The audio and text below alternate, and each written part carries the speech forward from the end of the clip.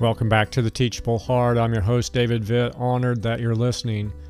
As soon as I saw it, I knew it had to be mine. What was this glorious item? It was none other than a General Electric stereo turntable with 2 cube speakers. Now, mind you, I didn't own a single record of my own at the time, but those would come later. To this day, I can still see that beauty on the top shelf of my small town's Five and Dime. My heart sank a bit when I saw the price tag. $40 was a fortune back in the day. I didn't have $40, and I didn't have parents who believed in credit, so I did the only thing an 8-year-old could do.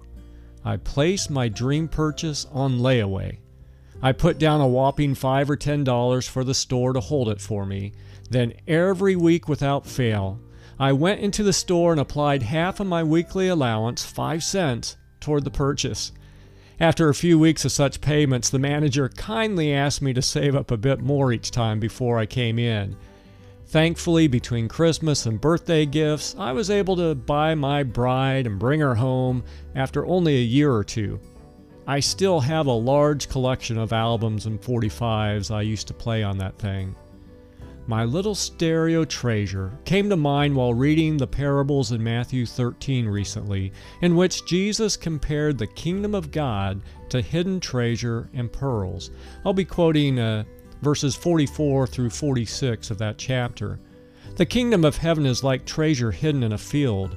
When a man found it, he hid it again, and then, in his joy, went and sold all he had and bought that field.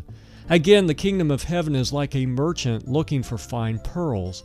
When he found one of great value, he went away and sold everything he had and bought it." End quote. What's the take-home message of those 2 parables? The key, I believe, is found in the action each man took.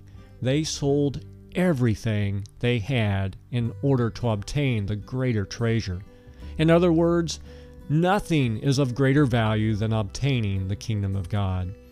Jesus was explaining that the kingdom which is coming is far better than anything this world has to offer, even if it costs us everything to get it. We're not to settle for the lesser treasures of this world. We're to set our sights on the world to come, which is not obtained through buying and selling, but by placing our faith in Christ. Give it a lot of thought, and until next time, keep the heart teachable.